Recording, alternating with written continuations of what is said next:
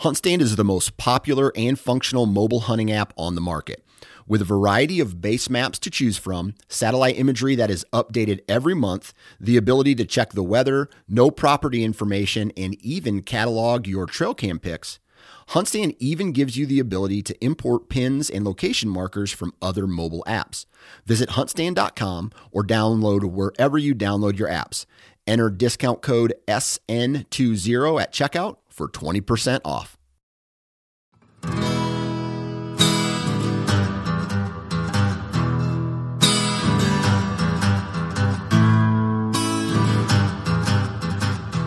What's up, everybody? Welcome back to the O2 podcast. Tonight, Paul and I are here. And let's see, Paul, what have you been up to? How you been? We got to hang out for a while. we just got back from Michigan. That was a lot of fun. Been back for a couple of days. That was a damn good experience. So thanks to Bobby Herta from Wicked North, Glenn Reich from Kelly Brand Management for bringing us up there. Man, what a great time. This time of year, we're supposed to hate the state up north, but I had a great time. The people were really neat, a lot of fun, very hospitable, and the terrain, man, was wild, absolutely wild. So that's what we've been up to. That was a lot of fun. So it was good. We did see, and I don't know. Do we want to? Well, I feel like we need to do a whole show recap. We're gonna save. We got a loaded show today, so I think we should save the Michigan hunt story. It involves wolves and a bear. I will. What is that? Foreshadowing in the literary world, Andrew? Foreshadow. There was a bear. We saw a bear. We named the bear Terrence. The Michigan deer camp got a little out of hand, if I do say so. So it got wild. Absolutely got wild. So, but other than that, man, I've just been digging out at work, digging out at home, enjoying it. I mean, we've only been home for a couple of days and getting ready for my favorite football game of the year, Ohio State versus Michigan. Yeah, buddy. It's that time. I'll be there, man. And ironically, on our way back, we got diverted through Ann Arbor, which was... We did. Damn good pizza. I will give them that. Damn good pizza. That was north of Guido's. Yeah, that was north of Ann Arbor, though. Yeah, really, really good. So let's go ahead. I want to say thank you to our friends at Tether, tethernation.com. I didn't do much saddle hunting. You did some saddle hunting on Michigan successfully. Another little foreshadowing tidbit. But yes, very, very happy with my tethered system so far. Still learning, still trying to figure out, setting up stuff in the tree, picking the best tree, picking shooting lanes. So I think all that will come with experience. Andrew, you can't take experience. You know that as well as anyone. So tetherednation.com. You can find them on Instagram. I believe it's just Tethered or Tethered Nation on Instagram. So thanks to our friends at Go Wild, man. You got a product of the week from Go Wild? I mean, they've got thousands of products that they're adding. I know you've seen something banging around in there. Oh, buddy. They had some really good bags. Like they had the Badlands bags that were really neat, like the brown ones. I really like those. I might have to pick one of those up, but that's probably going to be. And they had their tactical.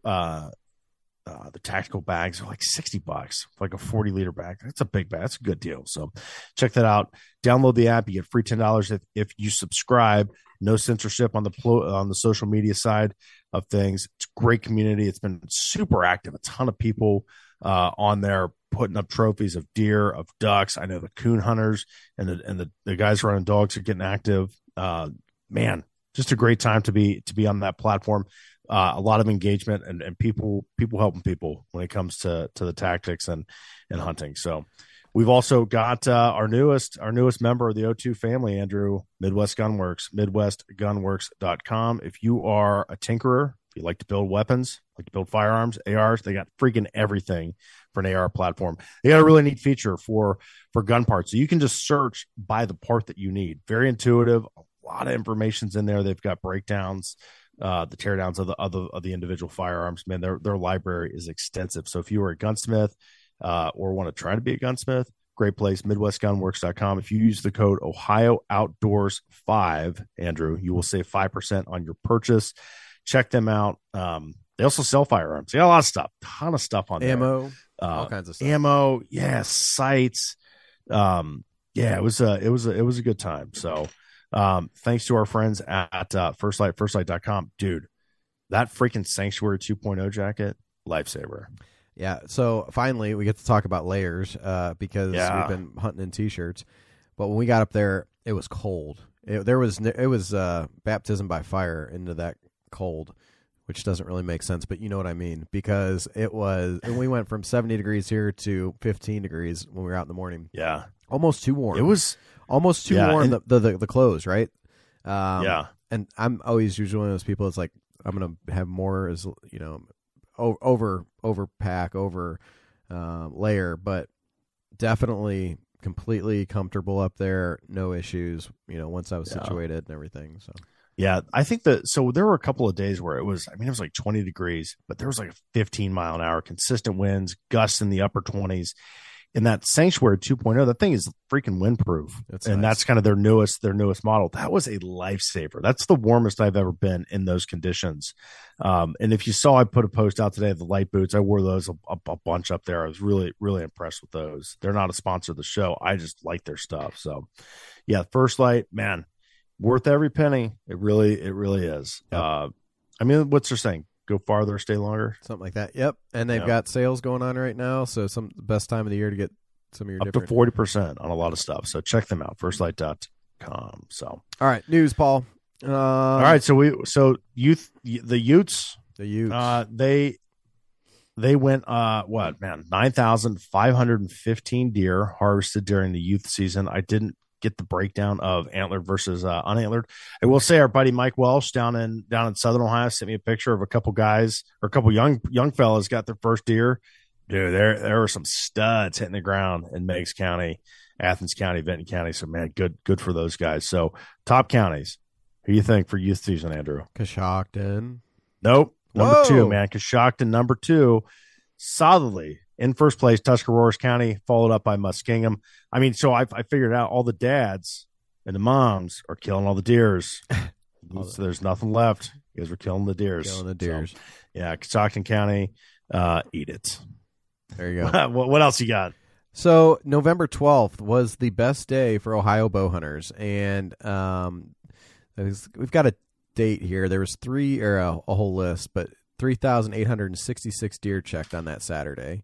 Also, November 13th was number 2 so far for the year of 3,105 deer. The third day was opening day on September 24th. We had 2,943. So, does it have a breakdown of antlered versus non-antlered on November 12th? No. It's got to be like 97% of the deer taken that day were antlered, right? I don't know. I don't have that in front of me. However, I think it's interesting to note. We just had Clint McCoy on who told us that weather doesn't impact it, just when people go to the woods. So if you remember, November 12th was the Saturday in which you and I were driving north, and that was when all that cold weather came in. And it just now. Well, every hunter in Ohio was like, cold front. So, guys were going out. Yeah. And that's the point that the scientists and the biologists say, well, the cold front brings more people out, more opportunity. And that's I don't know, man. That's a dicey one for me. I'm still waiting. Yeah. To solidify my opinion. So let's see though, through November 13th. So this is just basically all bow hunters. Ohio had harvested 65,154 deer, and the average at that point is about 67. The 3-year average is about 67. 67. So we're down a little bit. So and we've talked about that on the show. A lot of that's hunter participation has dropped. So, but the gun week is ahead of us, so that's a big one. Yeah. I don't really have a whole lot other, Paul, and I think we've got opt out on Black Friday, so that's another thing to think about.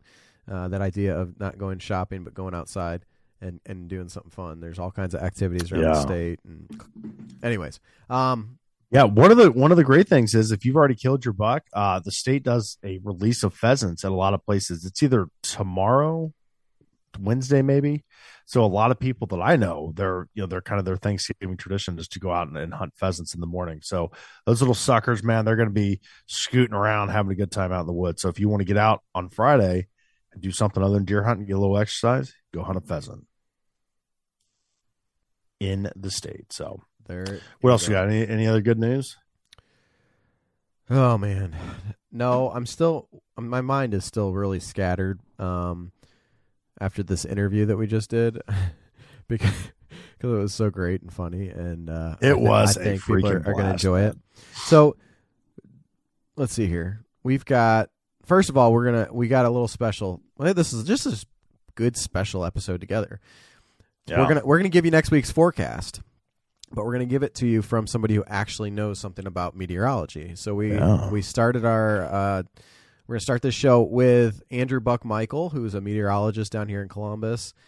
Great dude's been in Ohio for a long time, was very good to talk to and run some questions by, but he gives us a little bit of a forecast as far as what to expect during Gun Week, and then kind of after the rest of the year. It does. One of the things we always talk about is thermals. We wanted to get his scientific explanation of what thermals are.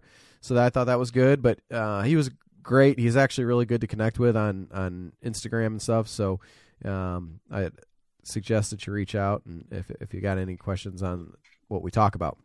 Yeah. But then, Paul. Oh man, it is the week.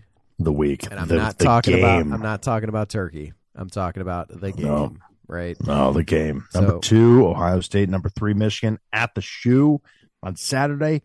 Damn, Andrew, what a day.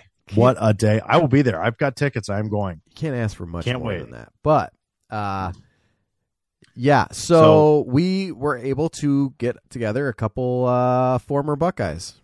But it's a brotherhood. So they're, former, but they're still there, man. So we've got Anthony Schlegel, Jeff Hireman, both integral members of successful Buckeye teams over the years, but also outdoorsmen. So we get to cover... And their buddy Kyle. Yep. Sorry, Kyle. Kyle had some audio issues in the beginning, but we got it, man. He lives in Florida right now. I think he's originally from Ohio, if I recall. Does a lot of hunting. I would like to we'll have to get Kyle back on the show, man. Yeah. It was so hear what he's got. Fair warning to the audience. This show is going to start very PG when we're talking with Anthony, and then as the ball rolls and people add to the conversation, it probably gets into the R-rated discussion. It is definitely, yes. This needs to be explicit. You and I don't have a problem with. We're just giving you fair warning. There are a lot of F-bombs. There's some really good stories about Urban Meyer and Jim Tressel and Bobby Carpenter and Schlegel and Hireman and all these guys. And Billy Boone. Man, Billy Boone. And you don't know who Billy Boone is until you listen to Jeff tell you about Billy Boone. While we're doing, we just finished this. I mean, Jeff Hireman sent me a text.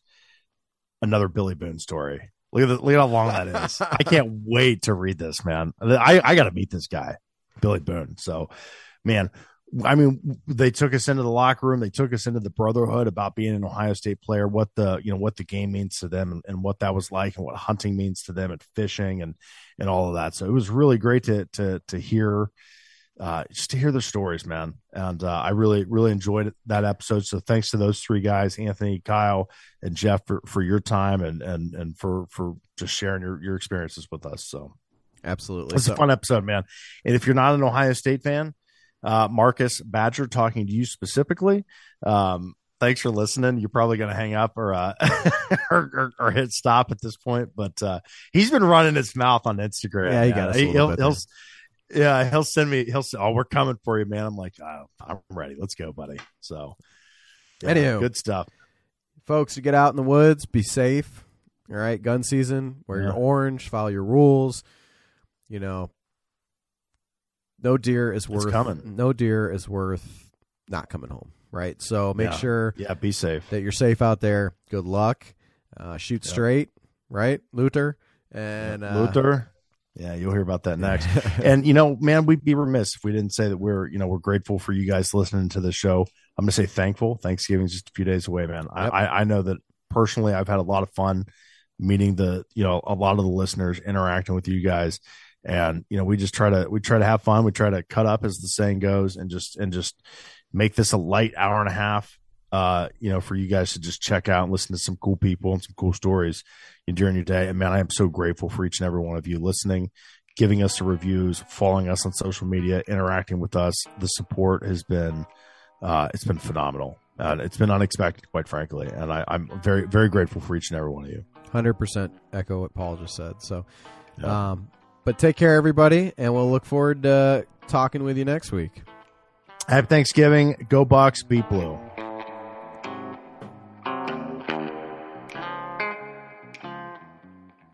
All right, what's up, everybody? Welcome back. Today, Paul and I are here, and we are joined with our special guest, Mr. Andrew Buck Michael. And if you're not from Central Ohio, Andrew is one of the local meteorologists. We figured, I was sitting in the stand one day, and I said, Paul, you know what? We need to get a meteorologist on to talk about weather, because all us deer hunters talk about is weather, but we need a real weather person. And he said, well, you got to get the guy who's got Buck in his name. That's the only obvious choice. So we were privileged enough to be able to catch you for a minute here. How are you doing today? Doing great. How are you guys doing?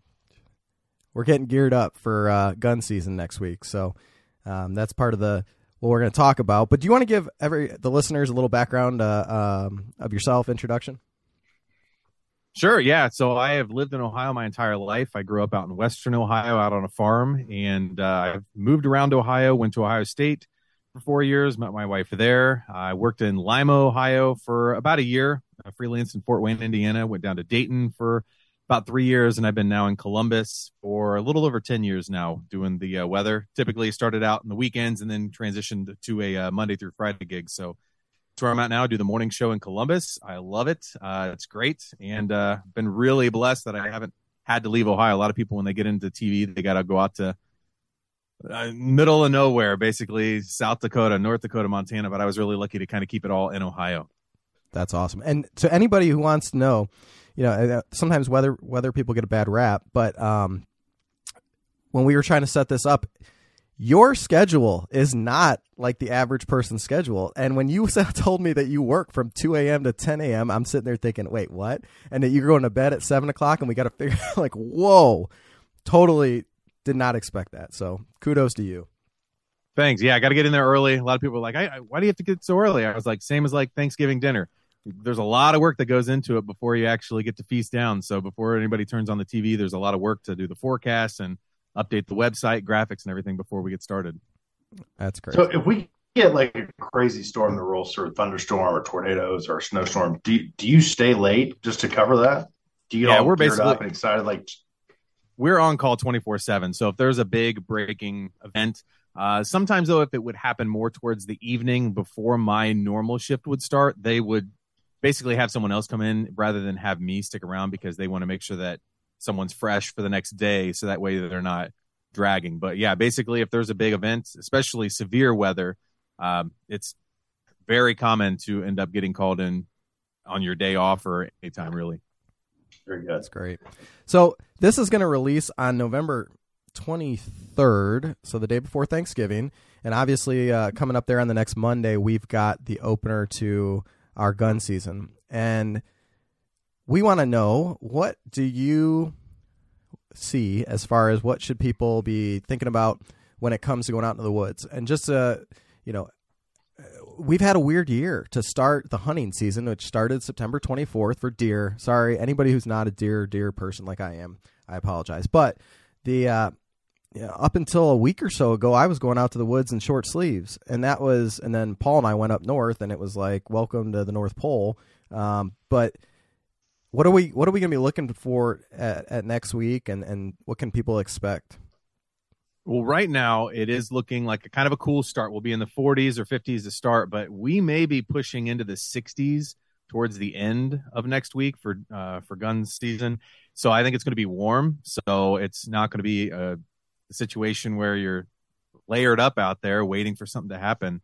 But I think that it does look like it's going to be fairly dry. And I know I've talked to several hunters. I get asked a lot of times, like, hey, where can I find this specific type of weather information? For instance, I know one hunter that goes a lot off of the pressure.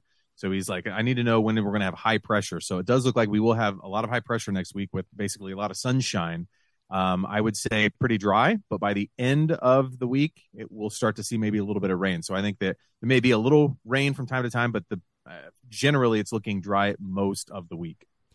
So is that a high pressure system then? Is what we call it? You get kind of clear weather and stable? Yep. So basically a high amount of pressure pushing down on the clouds and eventually squashing them out. If high pressure is right over top of you. Low pressure, just there's not as much pressure, low amount of pressure pushing down, and that allows for more clouds and typically cold fronts or warm fronts where you're going to get the rain.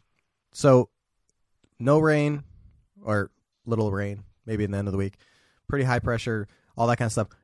What about winds? Is that something that you can project at this point? Yeah, I mean, it all depends on where you're situated before the changing of the high and low pressure, because basically you get winds when that high amount of pressure is pushing down, it's pushing or draining into some area of low pressure. So around the area of high pressure here in the northern hemisphere, you'll get the winds to spin around clockwise, low pressure the other way. So as far as winds for next week, and I can pull it up and kind of get a good idea of what we're looking at, they're going to be kind of fluctuating throughout the week. They're not going to be coming up from the same direction all week long. So generally when you have high pressure as well, you're not going to have much of a breeze. So it'll kind of fluctuate throughout the week. But I would say as of right now, it does not look to be an excessively windy start to the week. And especially if you're getting high pressure with clear skies, you're going to have light winds for most of the time. It's good stuff. Okay, so what do you foresee? Sorry, I might have a little lag here. Buck, what do you foresee, like, kind of the weather pattern that we have for really the rest of 2022? Anything crazy? Any big cold fronts maybe on the horizon? So hunters are real interested in that. Yeah. So an interesting thing is that Jim Ganal, if anybody's ever lived in Central Ohio, Jim Ganal has been around for he's over 4 decades now doing the weather here in Columbus, and he works for our station. And it's interesting. His rule of thumb is you got to see where the jet stream is set up for the start of December. Wherever it sets up, December 1st, typically the overall pattern for the rest of the winter will stay kind of the same. And as of right now, it's basically looking to dive from the Pacific Northwest down towards Arizona, New Mexico, Texas, and then take a hard turn back up north over Illinois, Wisconsin, Michigan. At least that's what it's looking like now, since we're kind of looking at the forecast models, what it's looking like for. So in that general trend, that would put us in a very mild and a wet winter. So I would say probably below normal snowfall for Columbus and Central Ohio. It obviously changes once you get closer to Lake Michigan and Lake Erie. You get a lot more of that lake effect snow. But I would say it's probably going to be less snow than normal for us, but milder this winter, and probably rounds of rain where it's not going to rain constantly, but you'll probably get these systems that come through every 4 or 5 days or so where you're getting a lot of rain.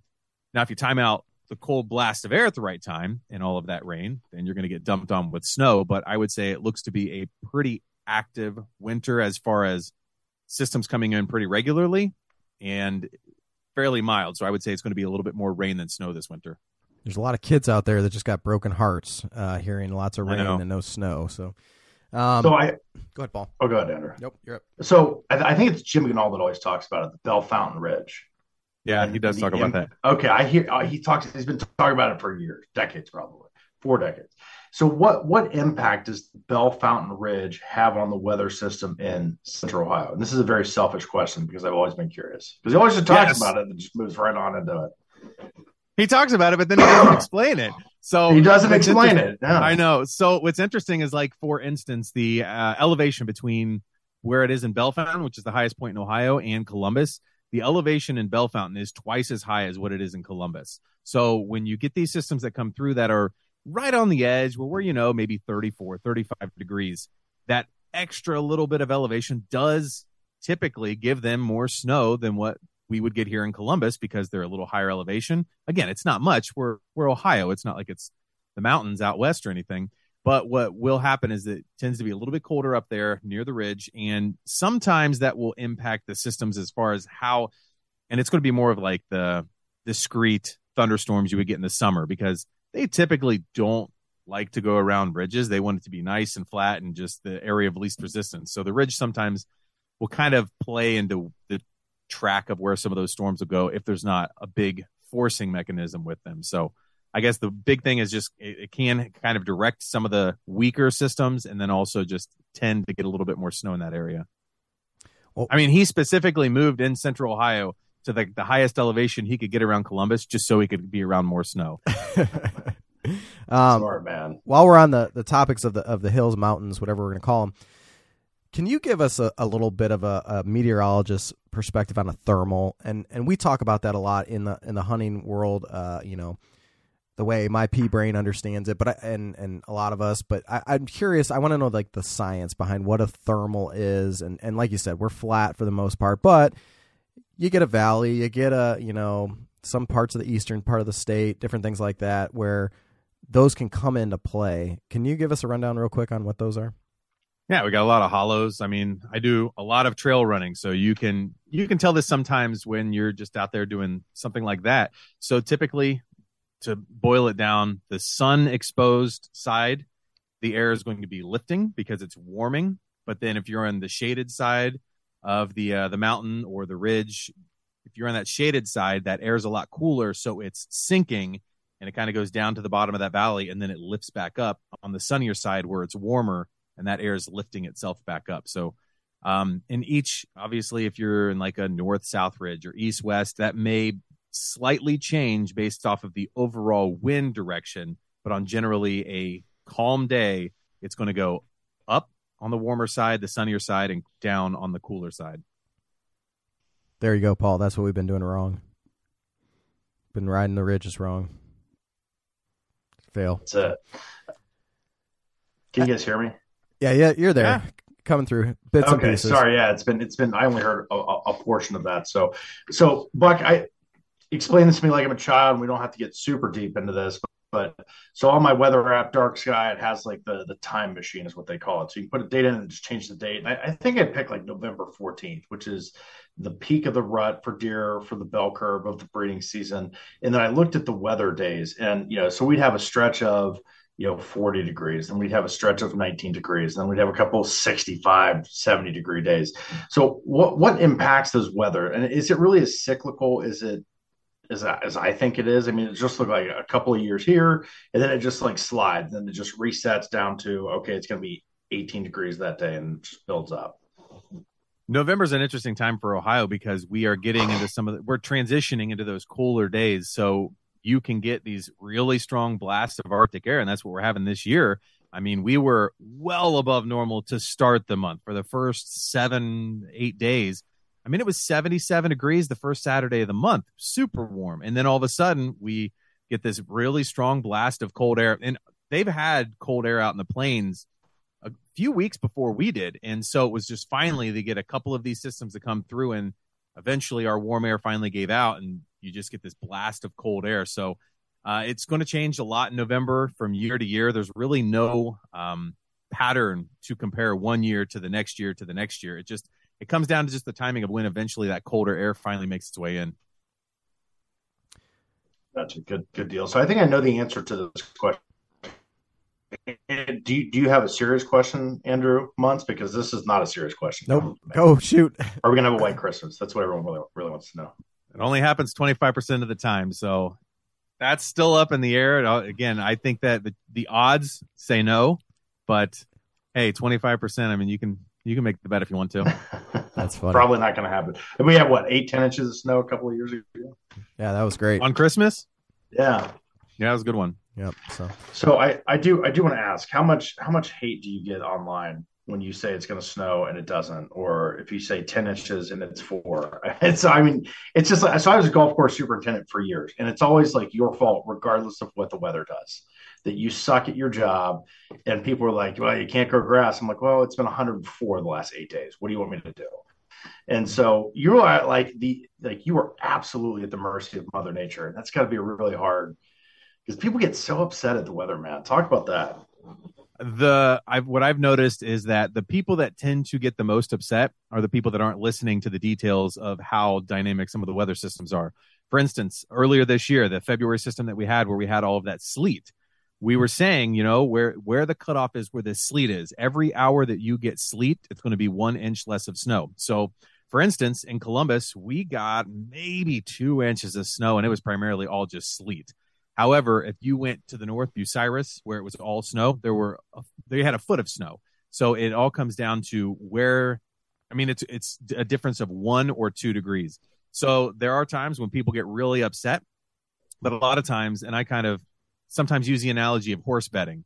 Would you make a bet 4 or 5 days out, or would you hold off and maybe talk to someone who knows what they're doing, like the horse trainer, right before the race gets started? You got to get that information right before it happens, so that way it's as accurate as possible. I mean, look at the Kentucky Derby this year. That horse wasn't even in the race a week before the race, and then it was put in and it won the race. So the best thing to do is especially if anybody's, going out hunting or has some sort of special event, or there's a big weather system coming in and they hear there's going to be a bunch of snow, don't rely on trying to get the data from Facebook or anything like that. You really want to find someone in that specific area where you're going to be, the local meteorologist, because they're invested. I mean, I spend a lot of extra time when there's a really dynamic weather system where it's rain or sleet or that freezing rain mix, and spend a lot of time going through. And sometimes what I'll do, if it's an interesting system too, where you're like, all right, if we cool down 2 more degrees, this is all snow, it's going to be a foot. But if we warm up 2 degrees, we're going to get a lot of ice. So if I typically do have the time on air, I'll play through the different scenarios and just kind of say, hey, if it's colder where you live, Bell Fountain Ridge, as we were just talking about, you're going to end up with a lot more snow. But in other areas, and we see it here in Columbus, the topography plays a big part in it, the Scioto River Valley, you'll get warm air to kind of push up underneath of all this colder air above it. And we typically end up getting more rain and ice in the Columbus area just because of the river valley with the Scioto River. And you don't really think about it much, and you can't see it when you're driving around, but it does play a factor in sometimes these weather events when they come in. That's great information. Great. So does the heat of the city, I mean, so that is it just, the buildings and all the pavement, does that change the weather systems coming in the wintertime and in the summertime with thunderstorms? Because how many times we watch a massive thunderstorms coming in and then just dissipates on the radar? Is that driven by the heat of the city? So I've had a very interesting thought of this, and I don't know if there's ever been any honest study done on it. I've honestly thought about trying to go back, maybe getting my master's and trying to do some sort of replica or a small diagram where basically you have the city, and as you mentioned, I mean, the heat of the buildings and all that other stuff holds on, especially in the summertime. So that air, just like we were talking about there with the mountain thermals, it's a lot hotter. So that air is going to be rising up a lot faster.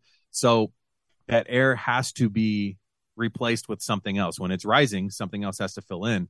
So I live out on the west side of Columbus, and if the wind is blowing from the west, which that's normally our prevailing wind, you have to have that air then that's rising being filled in. So I think there's probably some sinking air on the west side of Columbus.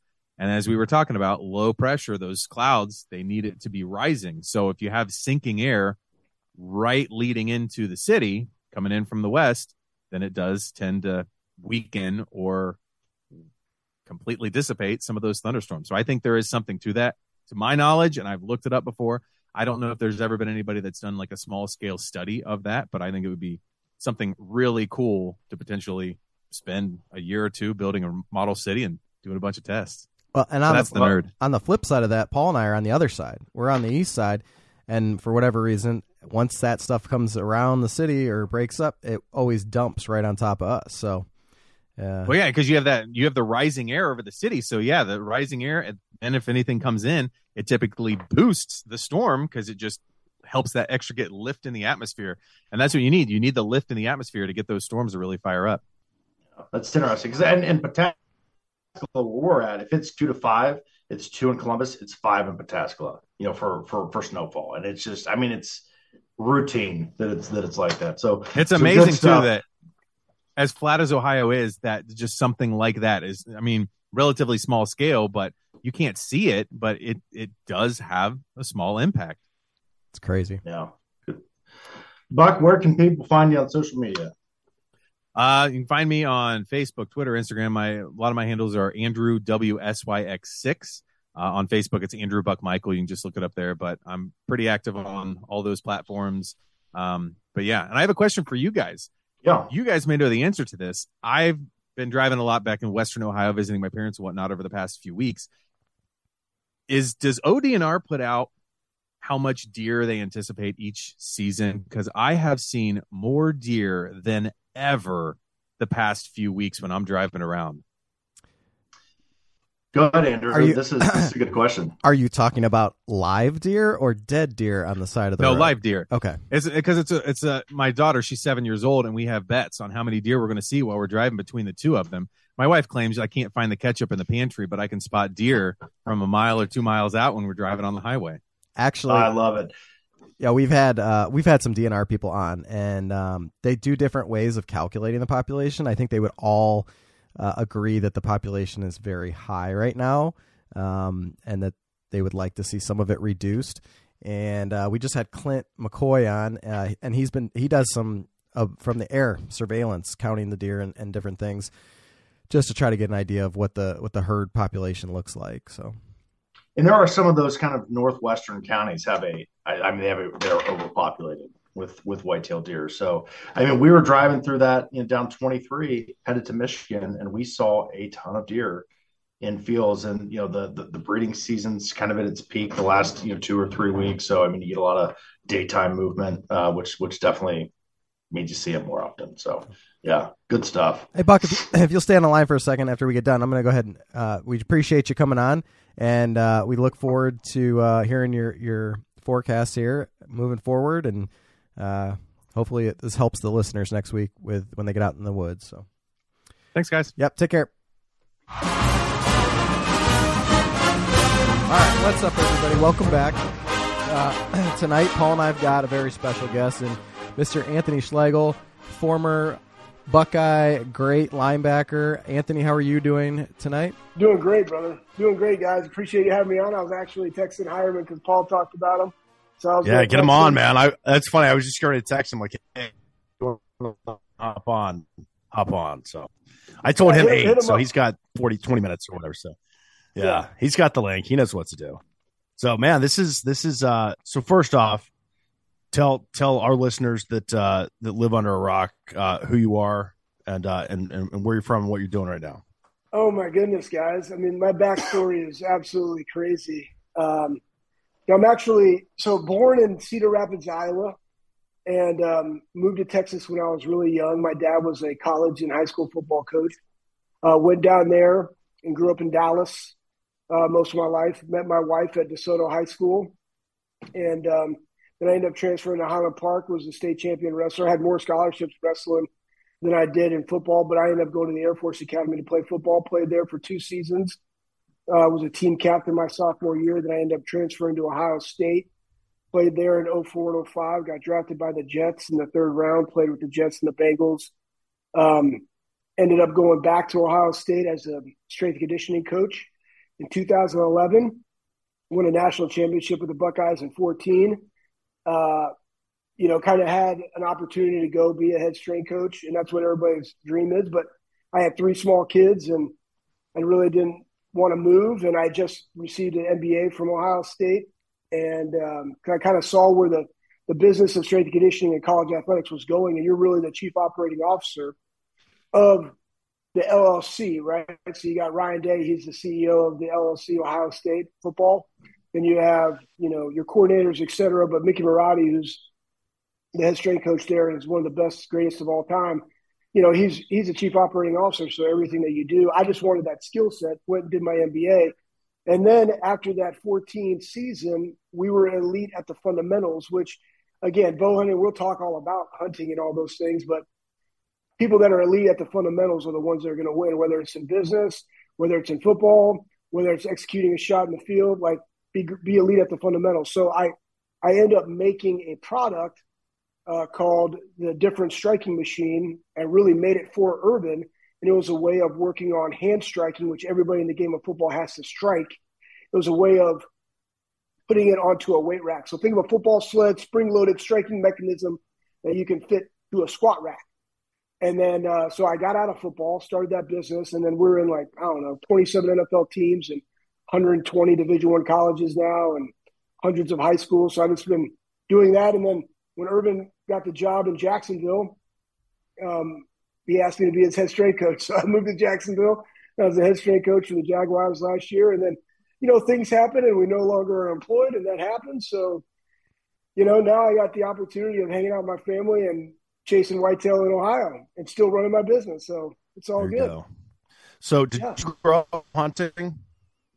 Yeah. So that my hunting background, Andrew and I were just kind of talking about it a little bit, guys.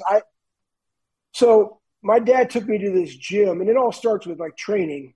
My dad took me to this gym called Metroflex Gym. If anybody's out there that wants to look it up, look it up. It's real. It's a hardcore gym. I went in there. I was 12 years old, and I mean, this is like 92. So they're playing just mother F music, Tupac.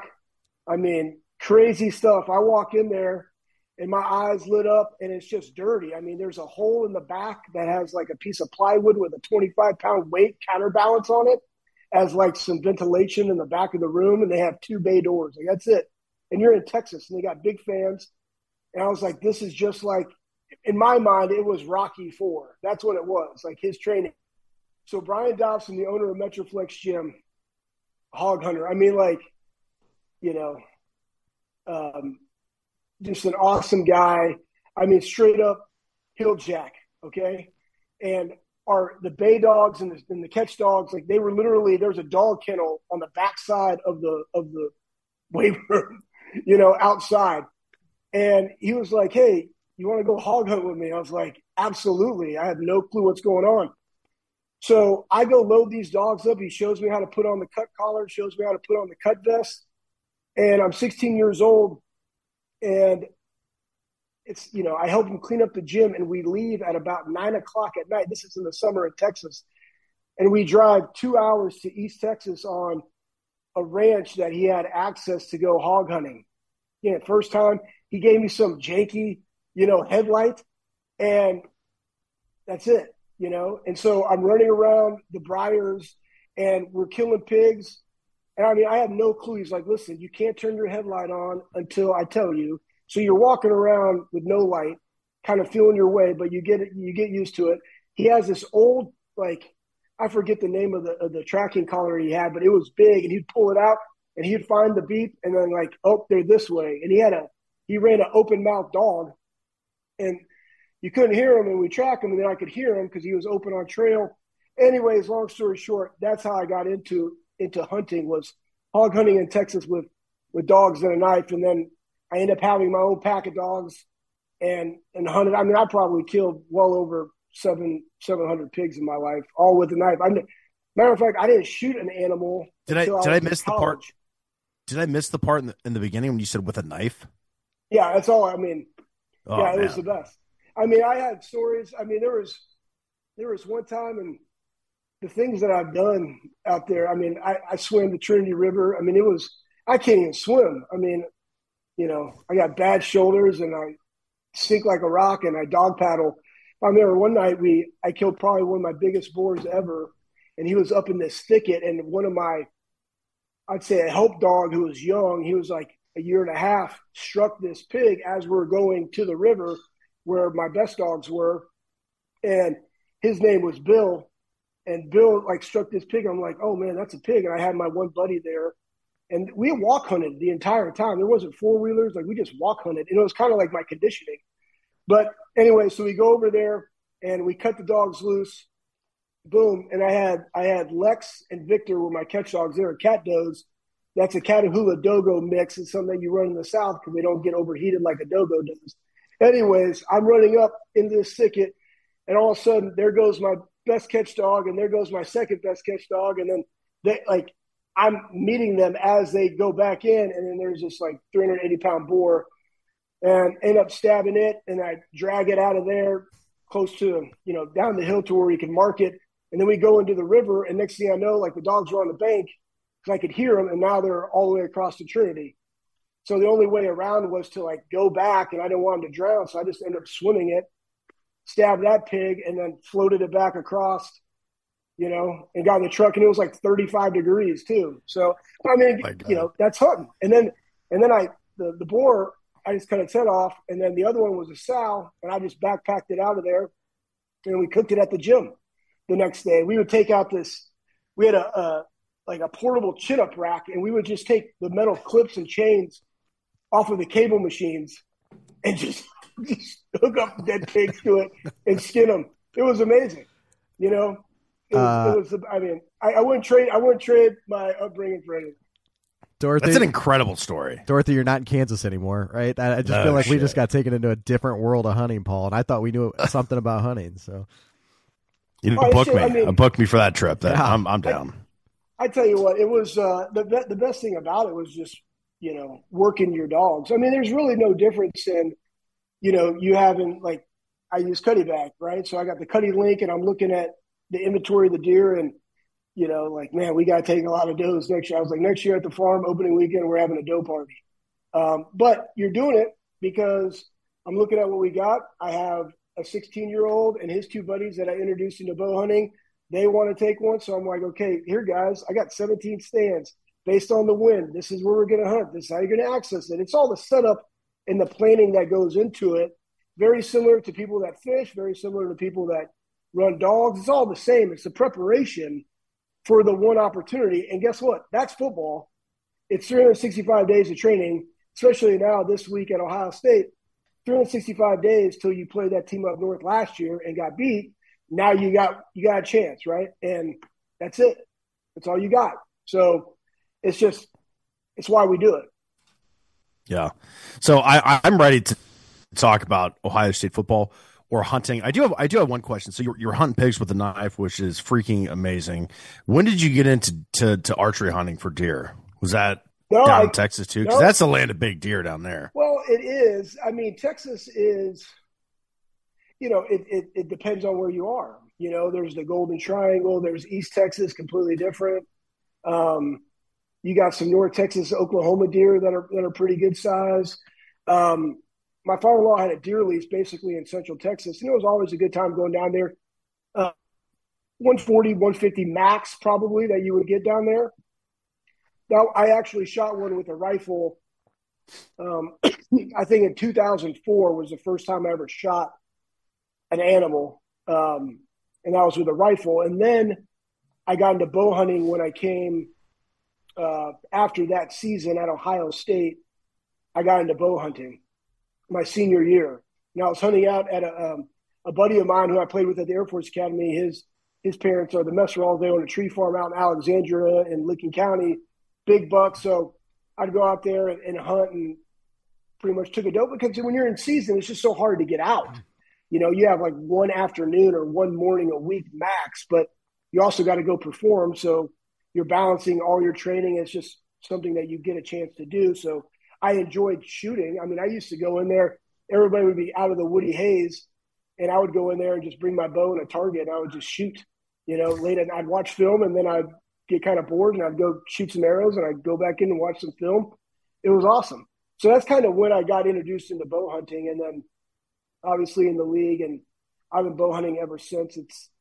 Archery is one of my favorite things to do. I could shoot for 3 hours a day and just in a blink of an eye, and you're just lost because you're just always trying to perfect your setup. And I make mistakes about that all the time. Like I forgot why I use a dovetail, and it's because I shoot with both eyes open and I need it further away. But then I found this because I shoot a Hoyt and they got that picket rail or whatever system. I was like, oh, this would be more in line. So I found the adapter for my Spot Hog, and I'm like, damn thing is blurry. I was like, I got to go back to my dovetail. I'm doing this right in the middle of season. I did it like a week ago. I was like, what am I doing? But that's what you do. You're messing around all the time, trying to perfect your anchor point. How can I acquire the sight picture of a deer? Looking at the deer when you're sitting in stands, where can I shoot them every time they come out? Like, what's my, when can I draw back? What is that corn row? Okay, that's at 30, that's 35, that's 40. I know where they are. They come from this direction or that direction. You're picking out your shots, but that's why you love it. That's why you do it all the time. And I've been able to introduce my kids into archery too. So, and all their buddies, which is the best. How are the boys picking it up? They love it. Oh yeah. I mean, since we've been in Florida, all of our stuff's in Ohio. So after the season, I'll bring it down so we can shoot. And I told my oldest, I mean, he's shooting, I don't know what he's shooting, something that he's had since he was 12. It's like cranked down all the way. It's probably 50 pounds. I'm like, but bro, you can't get a real dude bow until you take one with it. It's like kind of the thing. Like, you can't just buy a new bow, if you haven't taken something with the old one, So it's like, you gotta go earn it. Yeah. That's great. I actually I think I bought my Christmas tree from that Christmas tree farm you're talking about last year, but I'll have to go back and look at that. That's because we're out that way. So That's Alec Meseraull. I remember playing football against him. I grew up in Johnstown, so Northridge. Northridge High School. Right down the street. Yeah, that was our. I remember that guy. I don't think I've ever met him, but I remember the name Alec Meseraull. That's probably who you're talking about. Yeah, he was a good player. Yeah, small world, man. Tommy Franks. Tommy shot a lot of big deer. They had their own little group of dudes, man. Again, that was from the Air Force Academy, and I came to Ohio State, and and then I go to Vance's a ton because I know all those guys, and Vance has supported the Buckeye Cruise for Cancer. And I used to sell hog hunting trips on the Buckeye Cruise for Cancer. I mean, we probably done, I don't know, back in the day, like $60,000 worth of donations to the Buckeye Cruise.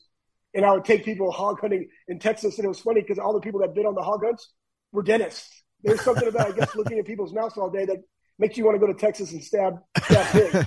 So that's funny. Hey, Anthony, when it came to the in the season, and I mean, obviously both in your collegiate and then after life, I mean, the meat and potatoes of your career and your job is during hunting season. So how did you still find a way to kind of sneak that in there? I mean, obviously shooting and, in between film sessions and stuff, but to actually get out into the field, is it something that you just had to take, a day or an afternoon, or was it something that didn't happen until after the season was done, or? It's one of those things where, you would prep before deer season, and I have a blind, something I could access quickly, or, I would probably do it on our Monday morning, because in college that was your off day, or it was Tuesday, or if you had a bye week, during the season or in the NFL, like that's when you would take advantage of it, and you would literally just go hunt all day. You hoped it was in the second week of November, and that would be right. You're just hoping, and it never was. It was always for me like mid-October, which is absolutely trash. So it was I was like, whatever. But I mean, again, you're not doing it necessarily for the just to kill something. Like, you're doing it to be out, and if something happens, and again, you get out where you put out. So the expectation level of you actually shooting mature deer during the times that I got it, we're probably slim and none. It's not like back then I had access to trail cameras, or you knew what was going on. Like, you were just, if it was in October, like trying to hunt some food sources, hopefully you see a bachelor group. If it happened to be during the rut or pre-rut, it's like, all right, I'm going to go look at some where they rubbing, like where they habitually have. Like, you don't really know. So you're just trying to set up in the best position possible for the time that you're in the woods. Now it's a little bit different because I kind of know where they are or where they're bedding, but then it's like, can I access that based on that wind appropriately? So there's a lot more to it, but still at the end of the day, the lessons you learn just from being in the field, I think are as vital as just sitting there trying to go shoot a buck, because it's the, like, how do you look for deer? Like that's a whole methodology in and of itself, right? And practicing, like, okay, can I actually I got 3 doe around me and I see a buck out there, like, how do I look at that to even know, right? Can I, or do I need to, where do I hang my bow hanger so I have easy access to my bow without making a ton of movement? How do I really set up a tree stand to where I have a lot of cover and don't overcut, which I think is probably the number one thing that hunters do is overcut. So how do I find the right tree in the right area, and then maybe, cut some things down to make it where they have to go through this, as opposed to me having it set up onto where they're going. Maybe I could, create some roadblocks for them to funnel them in front of my stand, because that tree's better for my setup, to not be detected. Like, all those things go into it by just being in the field, and observing. I think that's something that a lot of people forget. That's basically film study in the game of football. So every time I take it, every time I'm out in the woods, it's like film study. I'm just seeing where they're traveling, where could I have another setup, and then go from there. But you're always learning and getting educated. Well, and while you're out there. I'm sure it's like a lot of things in life, but comparing it to, the football career and stuff, all that hard work you put in the off season, the weights, the conditioning, all that stuff leads up to that big moment, right? It's the Saturday that's in front of us here, but like, that's as a hunter and just an average Joe hunter, I sit here and all day long just try to figure out how we're. We've got a new guest here, so. No, keep going. I'm listening. Jeff Hireman is into the chat. Jeff, I love it. How you guys doing? Sit back, relax. Well, welcome, man. Thanks for hopping on, Jeff. I'm Jeff, by the way. What are you guys' names? Andrew and Paul. Andrew and Paul. Andrew, Paul. What's up, dude? Slaves, what's up, bro? What's up, man? I love it. Look at my guy. How are you? I'm good, buddy. How about I'm this? good, funny story about Slags. We're sitting in the airport, fucking, butt crack of dawn flight, 5:45, wheels up. And sitting there, and see Slags, we chopping it up, we're hanging out, and this dude, he's got fanboys coming up to him in the airport. I mean, while we're sitting there, coming up, Slags, oh man, love you on the radio, blah blah blah. I'm sitting there, I'm like, motherfucker, Hey. Hey, I'm Jeff. Actually, I used to play at Ohio State too. The national championship team. Yeah, 2014. Jeff, me. Don't forget me. Is it like these fanboys that have boxes of cereal with Anthony on it? Unbelievable. I will admit, I was never on the front of a cereal box. Hey, Andrew, read the back of that. So this, again, you have AJ Hawk, Bobby Carpenter, and then this is what they put on the back of mine for my tag.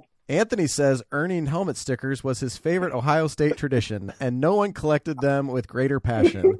The free-spirited, aggressive offense disruptor was second on the team with 82 tackles in 2005, including 7 for losses. He's a tough, durable, physical specimen, evidenced by the fact that he set world weightlifting records for the 19 and under 220 and 240-pound weight division with deadlifts of 662 and 672 pounds. He goes wild boar hunting with just a knife and a dog. That's what they put for me. AJ's like All-American, Bobby All-American, Schlags. He lifts weights and kills pigs with a knife. Rambo. So collects helmet stickers. Yeah, passionately. Yeah. So Anthony, I want to ask. There's a story about you that's kind of become legendary. State fans. Hey, hang on a second, real quick. Real quick. There's somebody named Kyle Waters entering. Yeah, that's my boy from back home. I told him to jump on. All right, I just want to make sure. He's got 600 acres out in Danville. Okay. Yeah, he's a big honor. I just want to make sure we weren't going to get Zoom bombed here by something crazy. So yeah, he's a little bit nervous because I'm not sure. He doesn't get out of the woods a whole lot. He's never really been on a podcast. But I told him to jump on because he's cool as shit. I can welcome man with him and hunting with him. I'm going hunting with him next week for shotgun week. Awesome, Kyle. Can you hear us? Hell yeah, man. Well, I let him in. Yourself, Kyle. He'll have to unmute himself. It's tough. Zoom. They don't have Zoom out. Out in the woods. Cell phone service. All the services just go way down out there. So. Right. Yeah. Well, so where do you guys mainly hunt around in Ohio? Oh, we're all over the place. A little bit. We're over on the east side of the city, but I have a couple spots private land, but Paul and I will both go out public. We actually just got back from the state up north. We spent a week up there trying to take their deer. So, hey, we have about the most exciting thing we had. We about got to wrestle a black bear. Have you ever done that? That was pretty cool. Yeah, he stole one of our deer. Stole one of the deer carcasses. Drag it right off the trailer. We haven't even told. And then ate a casserole the next day. Yeah, we haven't even told that story, but we had a deer on the trailer, and all of a sudden we hear this noise. It's like this clanging outside, and then we all go running to the windows. There's 4 of us. The one guy's like, "Oh, it's a wolf." The other guy's like, "No, it's a bear." I'm like, "He's stealing my deer." And Paul's like, "Hey, bear fucker, get back here." And then the bear dropped the deer, and we spent an hour with a gun and a flashlight trying to keep him away from the deer until we could figure out what to do with it. But it was crazy. Things that don't happen in Central Ohio. Facts. That is true. All right, so Schlegel, let's so the story of you and I was a recruiting trip when you were looking to transfer from the Air Force Academy, and so I know Bobby Carpenter was involved. I've heard the story on the radio years ago. It sounds insane. So give it a full R-rated version of that. It's all the stuff you couldn't say on the fan. Yeah, our Jeff knows those guys, which is hysterical. But our recruiting trip, I mean, I came in and I left the Air Force Academy. This was before the transfer portal. Like, you had no clue what was going on. So I had just visited South Carolina, and I liked it. They got deer, they got pigs, they got turkey. I'm like, this would be great. And then I came up to Ohio State midweek. Nobody comes on a recruiting trip midweek. And AJ and Bobby were like freshmen. They're like, hey, we need you to, host this 25-year-old cadet from the Air Force Academy. I wasn't 25, I was like 21. He's like, we need to host this guy. So anyway, so we go out and, it's like, hey, you want, you drink? And I was like, oh, I'll have one. And next thing you know, I'm just holding pictures, which is fantastic because that's how I like to do it back then. And then next thing you know, we end up going to the Blackwell. And I was like, hey, guys, charge it to winning. I was like, you guys look like you could use a chair. So we end up taking like the chair. I think they walked out with some bathrobes. We were like taking them down the back stairwell of the Blackwell. I think they took everything out of that thing and took it over to Morrill Tower and had it for their entire time there. AJ might have still had the chair when he was living with Mangold. I don't know. But it was a great time. And then the next day, I don't know how I got there, but I think it was D'Antonio came into my room because they couldn't give me a wake. It was just like, it was a trail of clothes that just went to the bed. It was like, Schlegs, wake up, And then I was in there and they were just doing their whole recruiting thing and I probably fell asleep. But yeah, it was just, at the end of the day, when you come to Ohio State, it was about the guys. We had Tressel. And, it was really the most similar to the Air Force Academy from a brand around a lot of them since, having sold my product all over the place. There's nothing like Ohio State. I mean, the closest thing is the academies. It's a different type of brotherhood because you're serving together for our country. But other than that, Ohio State's the best. It's where it's at. I mean, if you look at like Jeff, Jeff graduated in 2015. I coached Jeff, but he's a brother of mine. And there's guys like Ryan Miller and Fickle. Those guys are, 6 years past us, right? And then you go look at, the Ewan Hicks of the world that were in the late 80s and you got the 70s and Archie and all those guys. And we all know them. We're all in the Buckeye Crews. We're doing philanthropic work around Columbus. And at the end of the day, it's just Buckeyes, you're there for them all the time, regardless of what is needed. It's just Buckeyes. I love that. Buckeyes, man. That's what it is. I mean, guys being dudes. Yeah, Jeff, what was your recruiting process like? How was that? Because you played for I got recruited by Tress. Recruited by Tress, and kind of fell in love with Tress. That was between that and kind of hitting the spring game, and 100,000 people in a spring game, I was like, oh, shit. So recruited by Tress, came in early in January that year that kind of everything went down. So my first kind of 6 months was a little shaky. TP whipping out of the Woody and the Nissan 300. I think that video was. And, that's what everybody got suspended. Tress got resigned. It was like whoa. But then it's like one of those things. You play that year, and then the next year, Urban comes in. And I was from Naples, and Urban was at University of Florida when I was coming out. And he, never really recruited me. He was, and I didn't really fit that, Hernandez, we were, shifty, athletic tight end. I was kind of more that, pro style, Slags knows, right? Like bench pressing fucking tight end, not the, what I'm saying? Yeah, not killing people and doing drugs. You're something else. I got you. Yeah, aside from that, I don't think we need to get into that. But yeah. So then Herb gets hired after the first year with Coach Fick, and I'm like, man, this dude didn't even want me, and I was from Naples, and so I remember getting hired, and I'm like, man. So I called Les Miles at LSU because LSU was my second choice.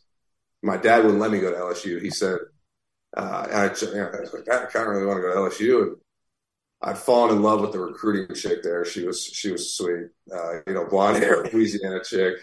And then, I went to night game in Arkansas. So anyways, told my dad I want to go to LSU. he's like, what are you going to do when you're done, playing at LSU? You going to be a shrimp for the rest of your life? And like Forrest Gump. Like at the time, I'm not thinking like that, but that's how a dad thinks. Like that's how I would think now, looking at just kind of, like how do you set your kid up for, the most success, after football. So, called Les at LSU and said, can I come? Still got a spot for me. He said, yeah. So then Herb gets hired. He comes in, the first thing, he like motherfucks this like, first sentence out of his mouth to the actual new team, somehow, motherfucking us. And I'm like, oh man, I don't know, this dude didn't even want me, and so I just went into his office and I was like, yo, no hard feelings. Like if I'm not gonna, play here, if I'm not gonna fit your offense, like I'm fine. Like I'll just, I'll go somewhere else, no big deal. And he kind of said, no, I'm going to make, my system, kind of fit the guys that I have here. I'm not going to try to, plug these guys into, a system and then, things like that. So, between that and then already having like that year, like to your point of, kind of the brotherhood had already started at that point, like after you've gone through your freshman year, like you're already there. It's, you can't, rather the new coach comes in, he didn't fucking recruit you and, whatever. You just can't, it's like it's there. And I think that was one of the biggest, decisions ever was not only choosing Ohio State, but then deciding to stay, Ohio State, not only once, but twice, like, choosing to stay after Herb was hired. And then after my junior year, deciding to stay for my senior year, which, like coming back and winning the national championship, was like shit, so I don't know. Moral of the fucking story is just stick with the brotherhood and you'll be all right. That's it. That is crazy. You know what though? Like, because of that brotherhood, I mean, the thing that Jeff talked about, which is huge right now in the transfer portal, and I think the transfer portal is great. I transferred, but really, like Ohio State is in a unique position because it also sets you up for life after football and the connections, not only that Jeff and I made when we're in the league or where we're from or being in Naples and being back, from Texas. But Columbus is a big, small town, but it's also the 15th largest city and it's growing. And so those connections that get you in the door simply for the fact because you are a Jeff Heuerman or Anthony Schlegel gives you not necessarily a leg up, but it gets you a seat at the table to at least put your best foot forward, whether or not they want to hire you or potentially do business with you. Why I decided to start my business there.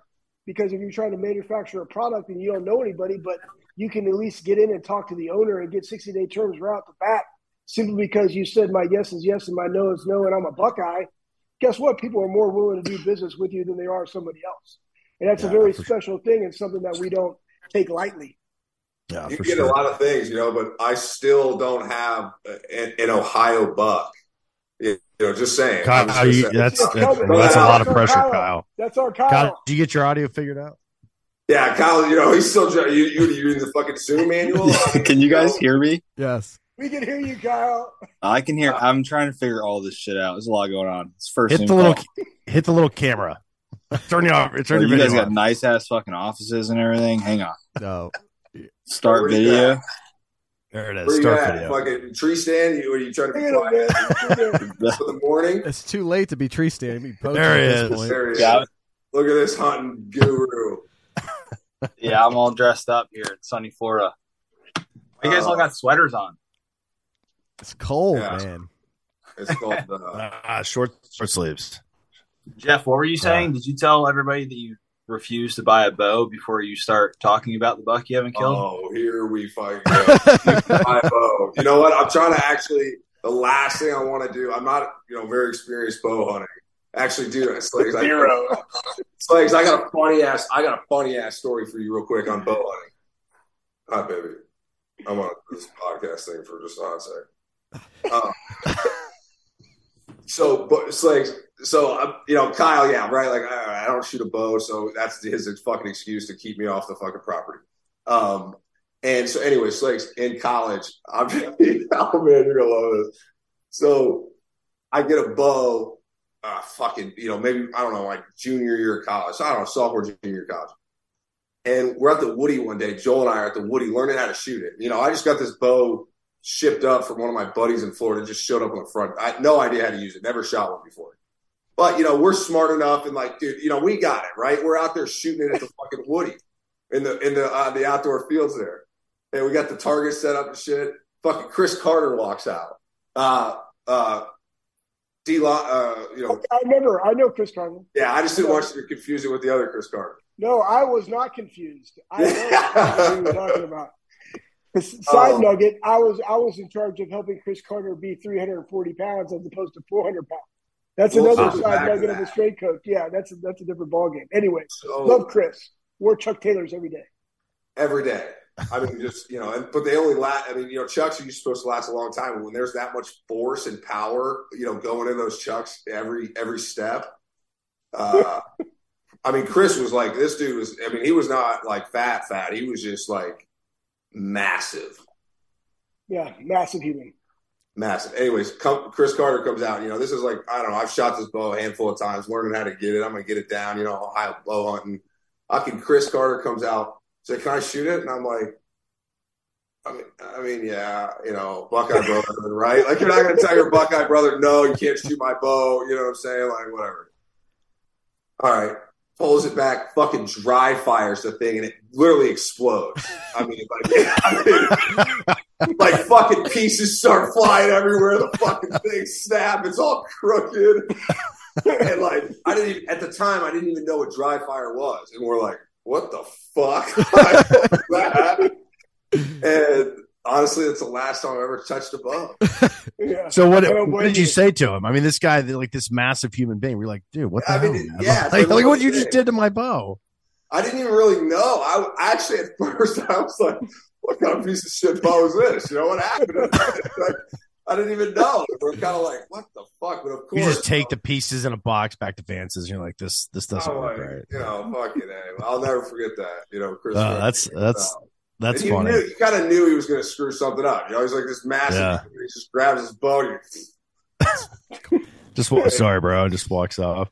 So I want to ask you two guys. You both played for Jim Tressel at some point. So as Buckeye fans, like, we just get the Jim Tressel that we see at the press conference. This like super polished, like, the WWJD bracelet, like just this perfect individual.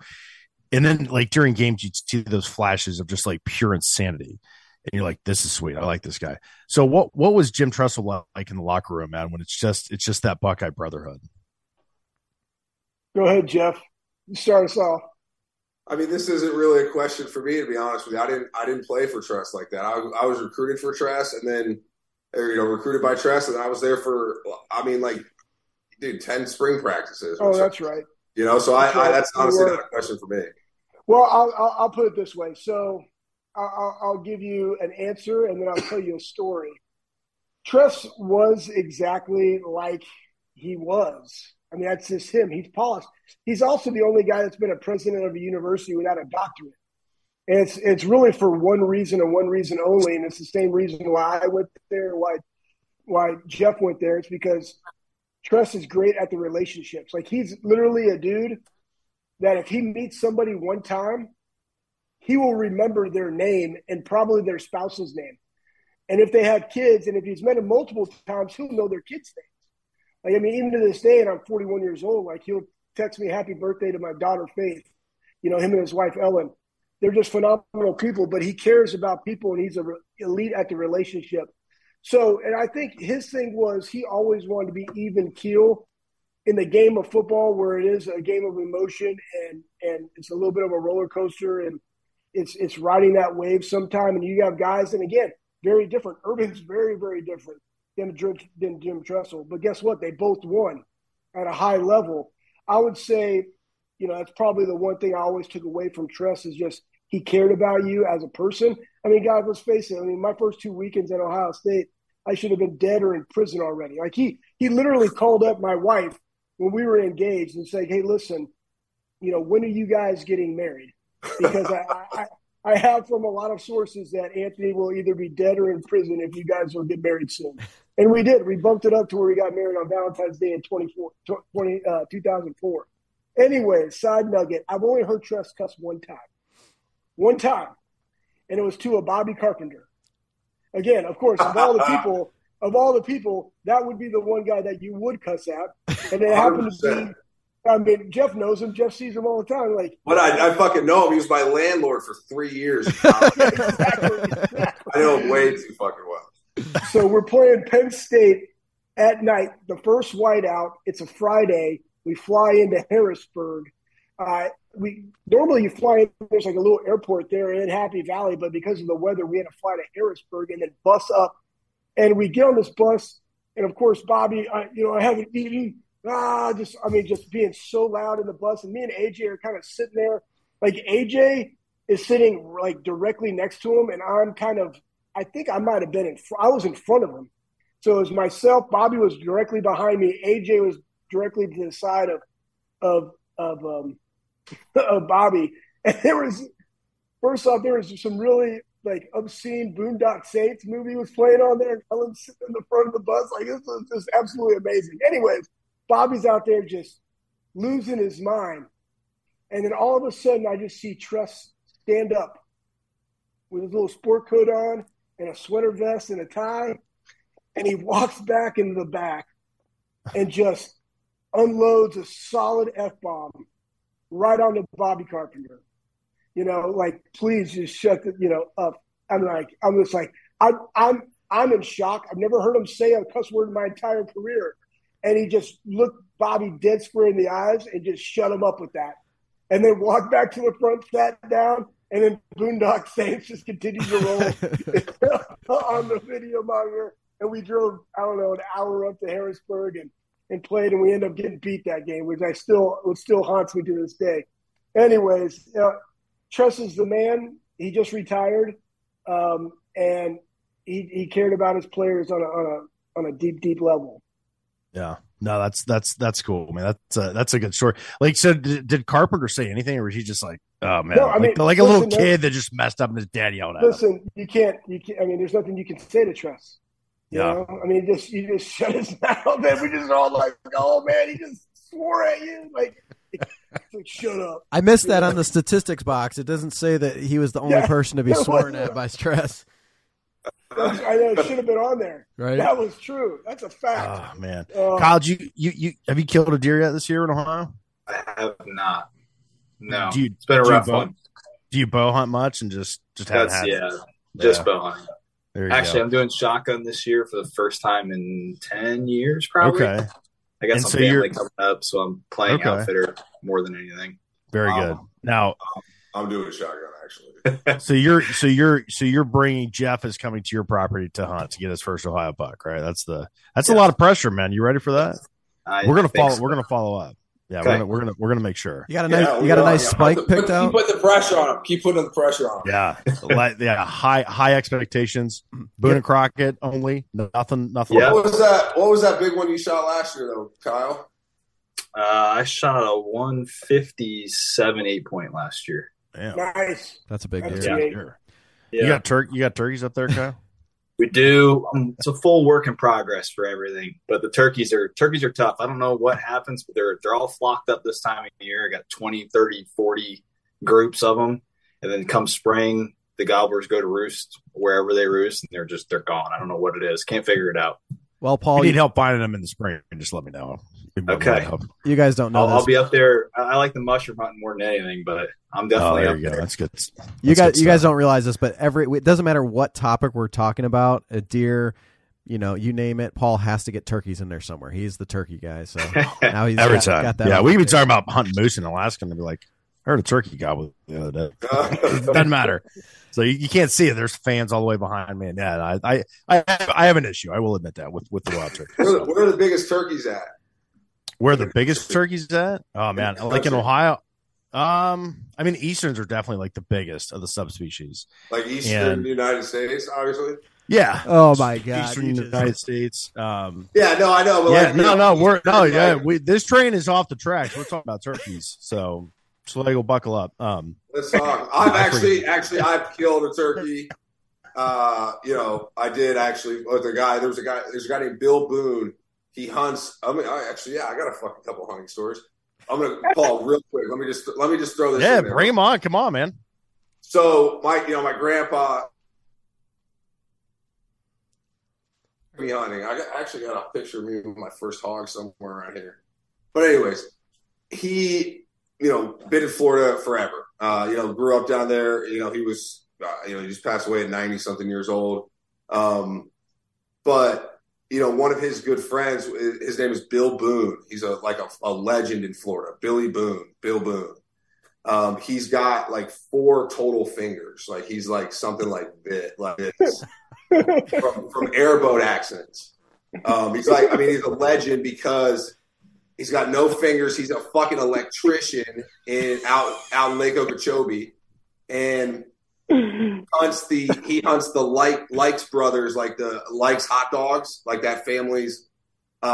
He's in charge of their hunting operations on the Likes family, and it's like 40,000 acres, kind of in the middle of the state. So he's like the fucking Tom Brady. Like Grandpa's like, we're gonna hunt with Bill Boone. I'm like, that's like going to play catch, with Tom Brady or some shit.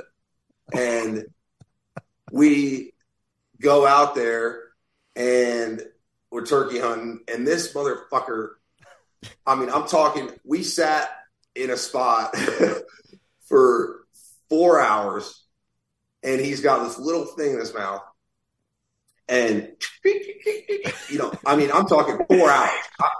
I've been asleep for an hour and a half.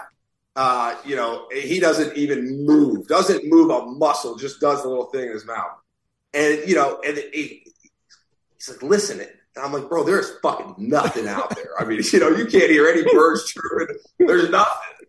And, so sure enough, he goes, after a few hours, we get up and he's like, all right, let's go. And I'm talking, we're walking, we're barely moving, for 20, 30 minutes. Like he'd go this way and he'd do his little thing, go this way. And I couldn't hear one fucking, and I just got my ears checked not too long ago, and I'm still perfect hearing. I could not hear one thing. And sure enough, he goes, all right. He goes, all right, we're going to walk right around here. And right when we walk around this corner, he's going to be sitting right there.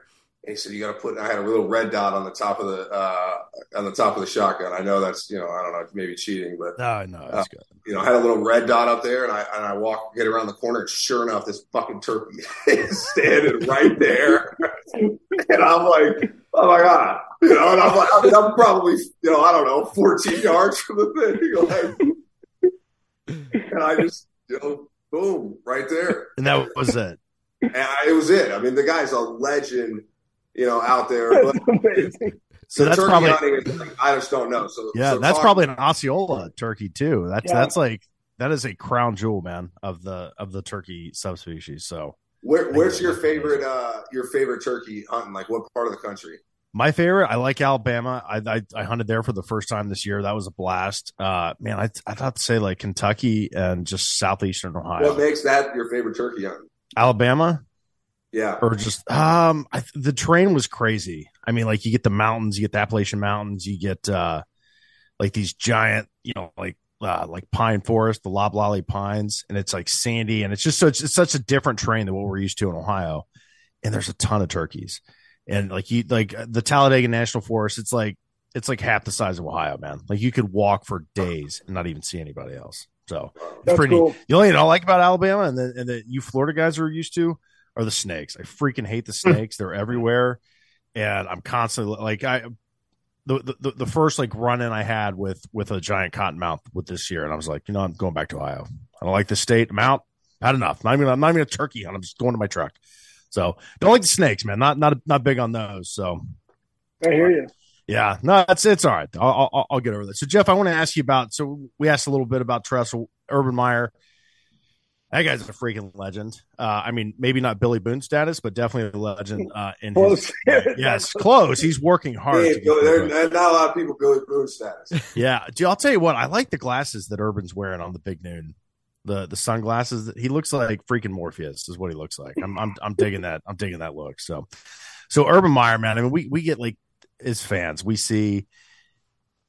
Is he exactly what he is? Like what he's like on the podium when he's talking to the fans, or does he just flip a switch? And I mean, the intensity is. I feel like it's always just like simmering under the edge, man, or under the surface, and just like flipping a switch. What was it like playing for him? Ooh. I mean, Herb is. I mean, he's the. he's one of the greatest kind of leaders, you know what I'm saying, and motivators, you know, just of I think of men. I mean, you know, Herb is a special cat. I mean, he is he's almost, you know, so authentic, and you know that he has a hard time kind of, you know, flipping that switch off. And it's what, you know, part of what makes him so special. Part of, you know, how he was, you know, able to really, you know, bring, you know, a team and guys together, you know, the way he would. And I mean, you know, Slags knows, like, you know, he you know, between, you know, kind of him and Mickey and Slags and these guys, I mean, that mindset that kind of, you know what I'm saying, trickled from the top throughout the program was really something special, bro. Oh, yeah. I mean, it was, you know, were there pros and cons to it? Yeah, there were pros and cons to it, just like everything in life, you know. Would I go back and do it again? Absolutely. But, you know, and that's, you know, so funny story. God, it's amazing how, I mean, I honestly didn't know. This one's really not about hunting, but it's kind doesn't of matter, man. Yeah, it doesn't matter. So Herb gets hired my sophomore year, and we go hunting, or we go down to spring break down in Florida, and I go hog hunting or whatever, and I get back and we're walking down the long hallway at the Woody, right? Slags, you know, you know, walk in, I see Herb at the end of the hall, and like, I mean, Herb has not been nice up to this point, you know, like this is spring break after we just went through Hell Week, and you know, we're outside. Hell Week, it's like when he first took the job, there were a couple of guys that were late for the meeting, and kind of consequently, those guys are still playing in the NFL. The two guys that were late, I'm not going to mention who they were, but it's kind of funny. Norwell. You know, Norwell and Lindsley. Anyways, yeah. Two studs.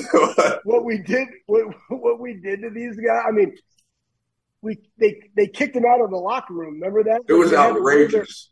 They had to wear their own gear, and we had 5 a.m. workouts outside the Woody on the grass field. Couldn't show anything Ohio State. Yeah, only the things that they had, like, in their dorms, and we just trained them for like an hour and a half to 6:30, and then they had to leave and like go back to their dorm or apartment and change. I could walk. I mean, you know. And then you had Zach Board out there like, you can't break us. And it's like, oh my gosh, Zach, yeah, we are going to break you. We had to lunge. We had to do the 100-yard lunges. Remember, you couldn't, any little misstep in between, send everybody back. But anyways, back to Herb. That's what Herb has been up to this point. I mean, like I'm saying, not whatever. So I would get in the hallway. I see him at the other end. I'm like, oh, shit. You know, here we go. You got that, like, interaction coming. What do you say? You know, because there's you know, like, the way Herb works is like, dude, if Herb's thinking about something, he's walking down the hallway. I mean, you know, there's a chance he might literally walk right by you and not even make contact with you. And it's not. That's a fact. Well, and it's not him being an asshole. It's just like, that's him. Yep. So just focused, just dead to the world, man, just in his own mind. We run into each other, and I'm sitting there, and like, I've had very few conversations, really, you know what I'm saying, with Urban up to this point. And so Urban, and then it's Brian Voltolini. Well, you know, if anybody ever wanted to, you know, like, dig up all the dirt that exists in Ohio State, so they would torture Brian Voltolini. And so what is his role within the program? But anyways, so he's a director of football operations. Excellent. Yeah. Brian Voltolini, Urban, me. Herb's like, you know, and I just got back from spring break. He goes, well, how was spring like? Like, hey, you have a good time? What'd you do? Blah, blah, blah. And I'm like, you know, just hang out, you know, did some hog hunting, you know, it's down there, you know, and it's riding on the swamp buggy. And this dude turns around in the middle of me telling the hog hunting story and walks away. Didn't say a word. And Volt's still standing there, and I'm like, what the fuck? What did I say? Is he against hog hunting, or, you know, like, what the fuck's the deal here? And you know, Volt says you'll learn, and I'm like, what the fuck does that mean? And like, that's just how Herb is, right? Like, he meant no disrespect to me, you know, because, you know, as I, you know, went through the next 2 years, you know, I got really close with Herb, and, you know, he was a very impactful, you know, person, kind of, you know, in in my football career and my life and things. And, so I got close to him, and I really understand how, he thinks. And he didn't mean harm, but if I didn't get close to him and didn't know him and I was interacting with him, you know what I'm saying, somewhere or trying to, get his attention or something. And, sometimes he can kind of, come off the wrong way. And I think, over, the course of the years, I unfortunately, I think a couple people might've gotten, rubbed the wrong way or something. Cause it's one of those things. It's, you want to know the key to failure, is trying to please everybody type thing. And I think, over the years, he might have just, with his laser focus at things. I mean, you saw it, the Slangs was fucking, firsthand in the middle of it, in Jacksonville. And I think,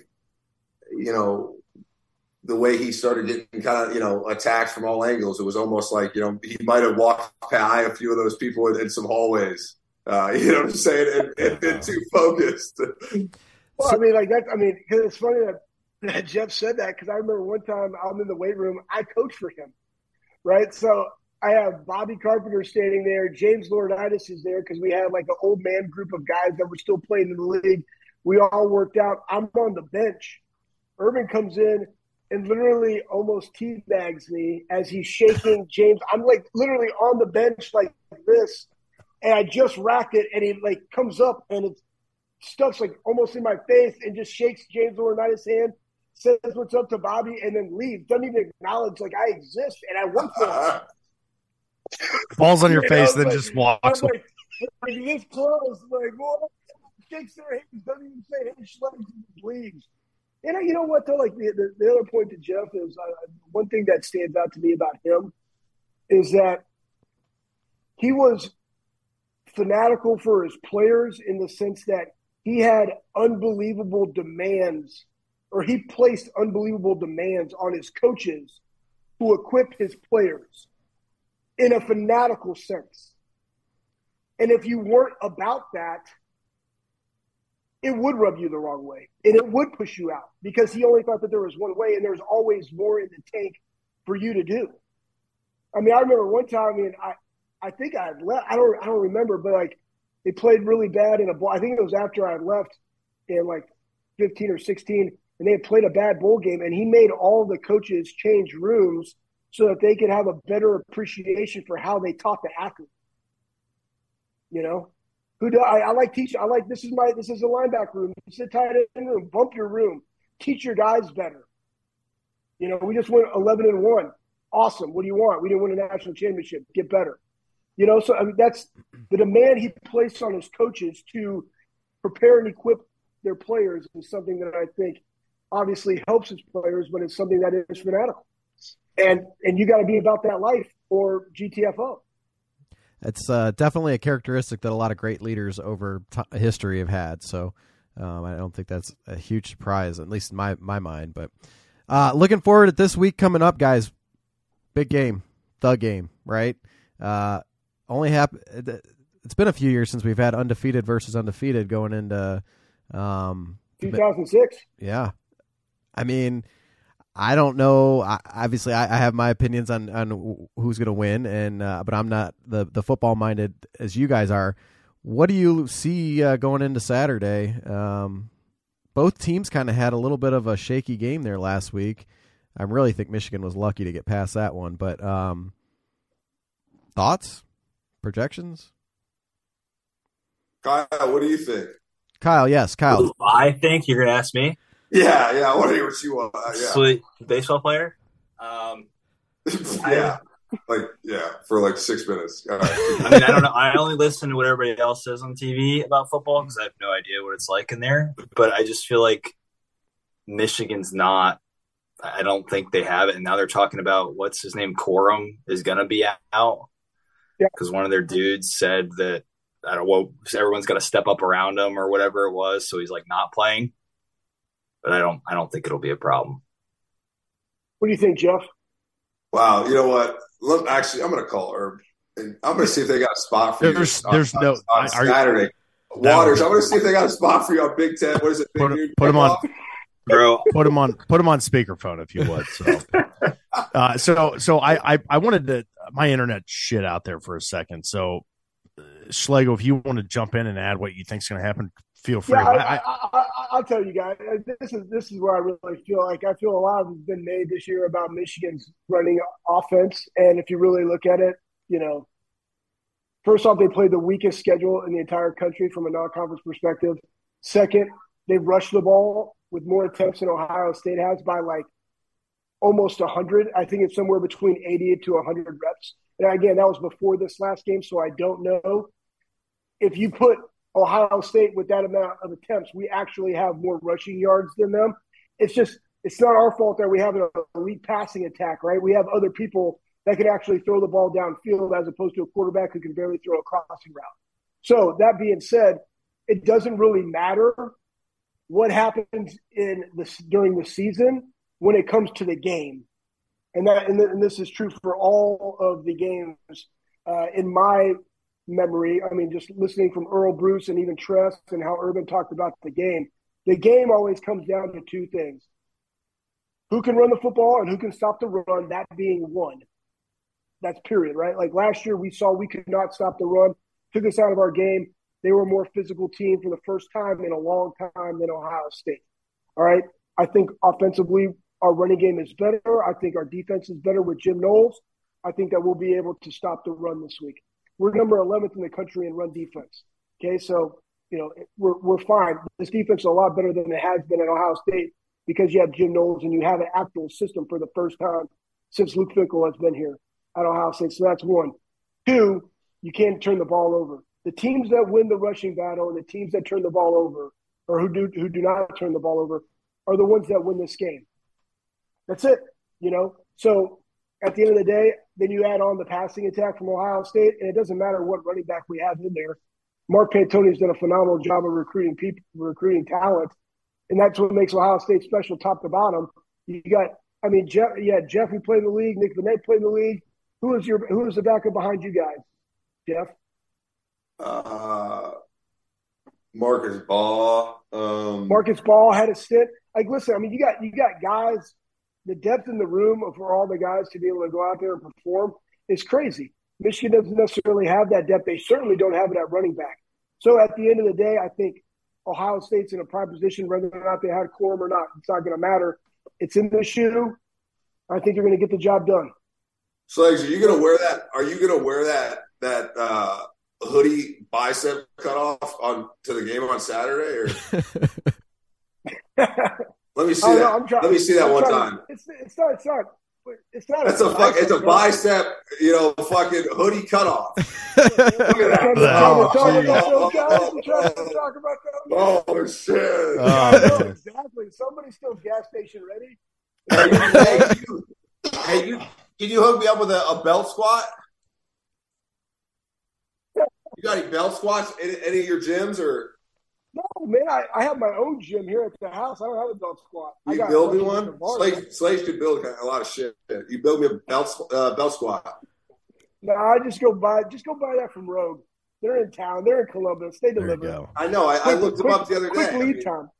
They're expensive. They're like, yeah. They're like 2,400 pounds and $7,600, and I'm like, holy fuck, that's you're going after that's too much. Yeah, you don't need that.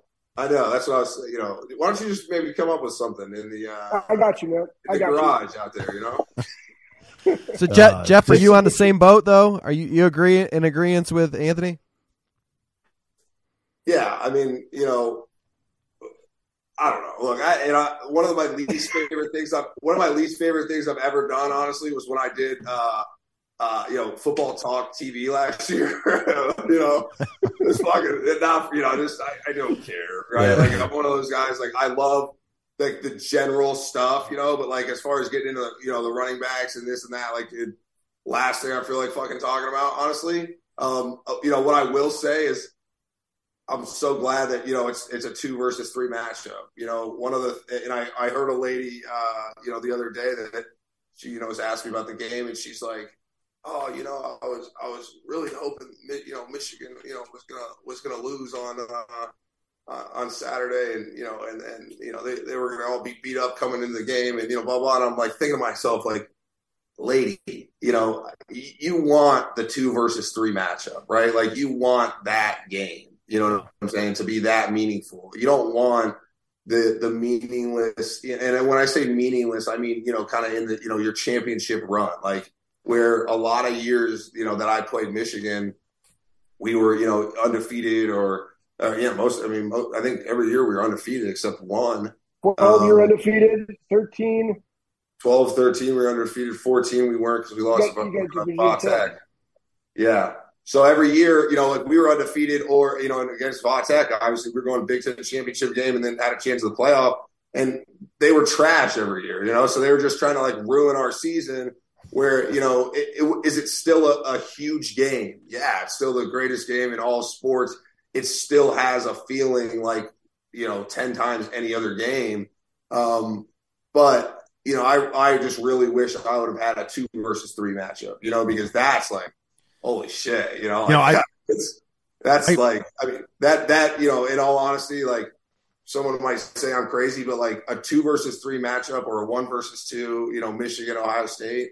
I mean, like, fucking cool. Yeah. Beat Oregon in the national title game was like cool, right? Like, all right, they weren't very good, honestly.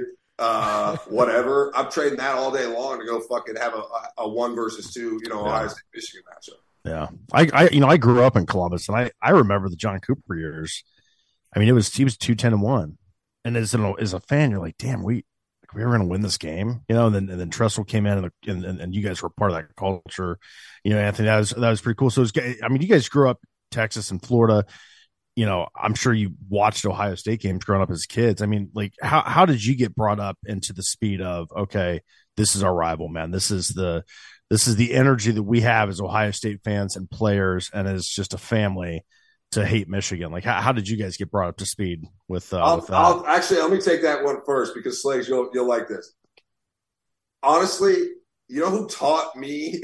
This dude fucking hates Michigan. And but who I learned the Michigan rivalry from was Coach Fick. Okay. Oh yeah. That, and he fucking hates those. I mean, so one of the most loyal Ohio State, saying, anti-Michigan bros out there. Yeah. That's who I learned it from because that's who I played for my first year. His blood. Yeah. Deep. I mean, Columbus guy. And, and like Truss did a great job. I mean, I transferred in during spring football. Ohio State was on quarters.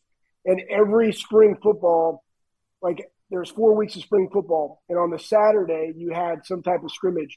Truss would watch each quarter of the Michigan game for those 4 weeks before you went out to practice. And it was awesome because what you do in that game matters, and everybody's watching both sides of the football in the meeting room of what you did the previous year in the game. And then you went through it. Like, he literally took you through the history of the game. Like, I learned a lot just from Tress. And then we would have Earl Bruce come and, like, Bobby and I were talking about this on the radio the other day. Like, Earl Bruce would come in and literally talk about the Michigan game and how much he hates Michigan and how if you lose that game, you're walking the back alleys. And if you win it, you can walk down High Street with your head held high. And you should have added you probably get free Chipotle and stuff. But, I mean, like that, like as soon as you walk on campus or in that building, you are taught like what the importance and the significance that you play in that game. There's a lot of people counting, and that's why it's like, Ohio against the world, and it really is. It's that mentality, and you're right, man. Fick hates them. And you're kind of like brain dead, honestly, because like dudes come from all over the country, right? So I don't care if you grew up Ohio. Like I was opposite. I grew up Michigan. I mean, honestly, like my dad played basketball at University of Michigan. My first football memories ever actually saw my 30th birthday is on Thursday. And I see you. Happy birthday, Thanksgiving. Happy birthday, man. Yeah, happy birthday. Thanks, brother. Guys, looking to wrap up here, but rest of the year, as far as your hunting plans go, back to that. All right, so we're gonna switch degrees. Kyle, you want to start off? What do I can actually talk about something. Yes. Yeah, come on. What do we got on the docket for the rest of the year? So pretty much last Saturday was the pinnacle of Florida. Duck opened, dove opened, quail opened, deer opened back up. So once it cools off, it's not cool yet, but I'll hit that, especially ducks pretty hard. December, January. I leave for the farm Wednesday, probably bow hunt Friday and Saturday, and then get ready for the madness on Monday. And you're gonna get Jeff a nice spike out there so he can hold that. Yeah, we'll put Jeff on a nice 2-year-old. I'm gonna put it right here for all my Zoom calls. It's gonna sit right fucking. Yeah. I think a 12 pointer.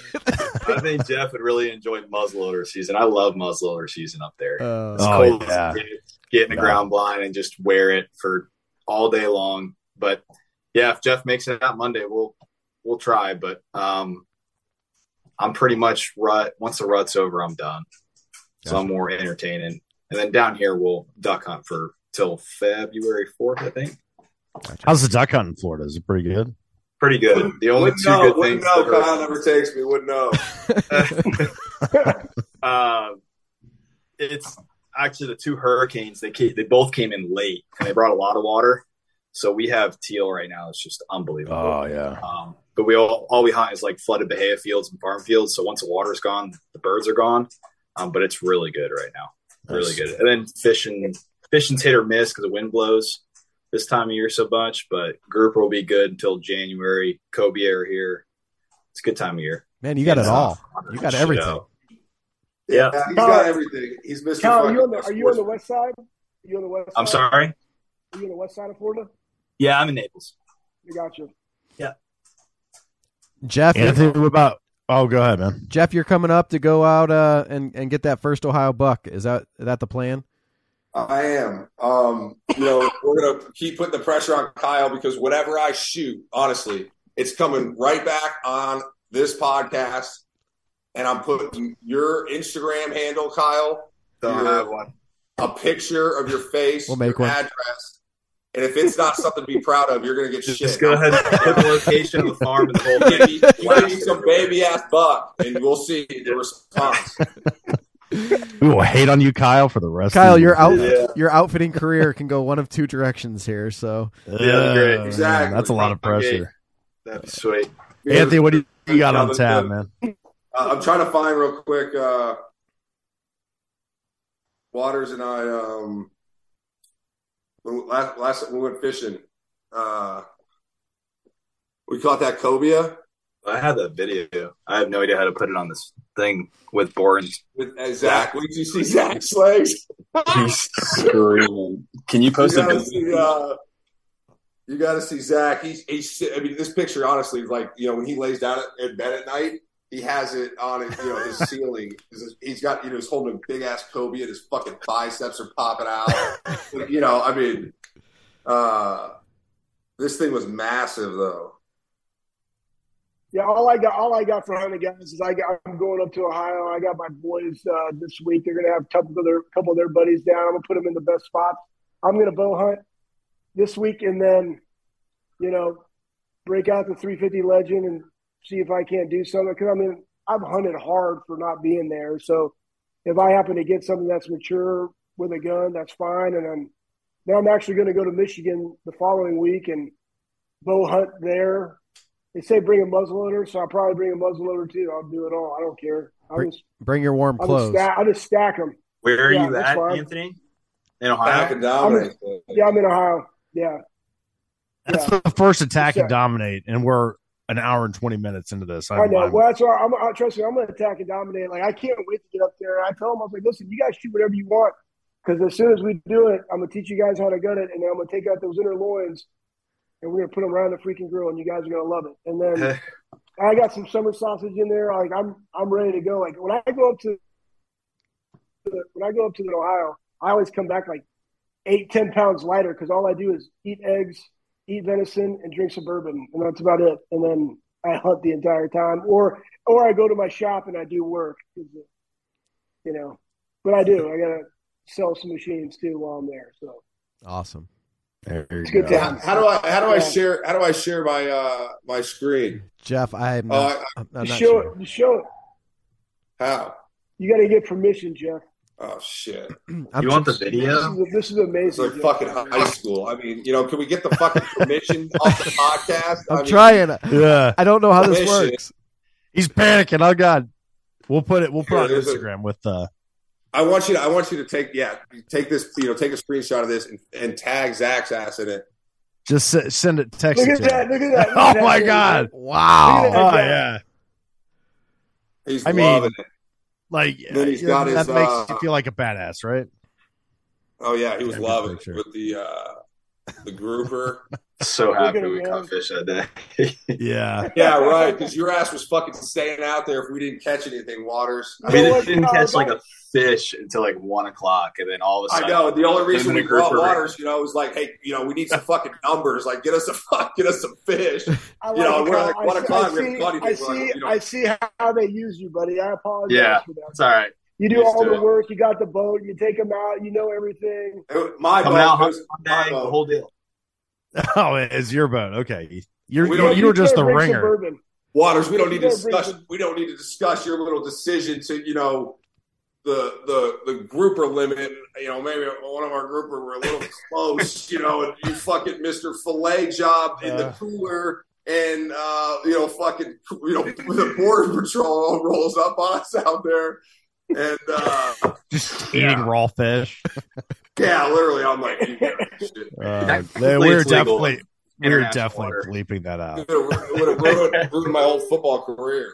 I'd have been in Cuban, prison for undersized fish. What about you guys? What's your hunting like the rest of the year? Or Paul, you're just waiting turkey season. No, I'll do. I'm going to start duck hunting, man. Here, so yeah, I've hunted enough. I had a couple run-ins with some good deer. I unfortunately missed both of them, but I'll do the gun season next week. I've got a lottery hunt at Killbuck Marsh that I'm looking forward to. So I'm like 10 minutes from Killbuck. Okay, nice. Yeah, so I'm on a controlled hunt up there. So 1 day controlled hunt with firearm. I'm really looking forward to that. It doesn't go towards your state total, which is kind of cool. No shit. I've got a controlled hunt at Clear Creek, Metro Park. I've got a couple parks here in Licking County that I'm going to hunt, and I'm going to shoot as many geese. Oh yeah, you're right. Can, so. You're right next door. I'm right outside of Danville. Okay, yeah, man. Yeah, it's good. Big buck country here. So. It is, yeah. Big Amish country. Yeah. Yeah, so I'm looking forward to it, man. And then my turkey season will start. I've got a hunt booked for the first opening day of Florida's Osceola season, first week of March. Wait. So yeah, I black out about December 1st and just start hearing turkey gobbles. Who's the outfitter? Is it down here in Mockley? No, it's outside. It's in Hendry County. Yeah, all those likes leases are that. Jeff's okay. Yeah. So it's outside. It's in Hendry County. Yeah, I hunt the 40, 50. Okay, hell, it might be those guys. Yeah.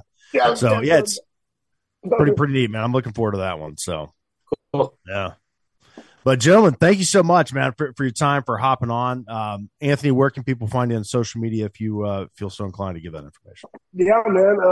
The Anthony Schlegel, I think, or Schlegel Valley is on Twitter, and then you got @Difference USA. Those three. Very good. Jeff, what about you, man? Actually, my 30th birthday, we've kind of discussed, internally, that I think it's time to, have the joint Instagram with the wife now, so nice. I'm actually going to, say farewell to Instagram. Okay. I thought it was an OnlyFans plug coming is what was happening. That's where he's going to put that big butt. Right. So yeah, honestly, if you need me, get in touch with Slags. Very good. Kyle, what about you, man? I'm social media free. You're smart. Smart man. Yeah, good for you. Well, gentlemen, thank you so much. And man, OH. IO, baby. Hey, thank you, boys, for having me. Yep. Yeah, thank you guys. You guys take it easy.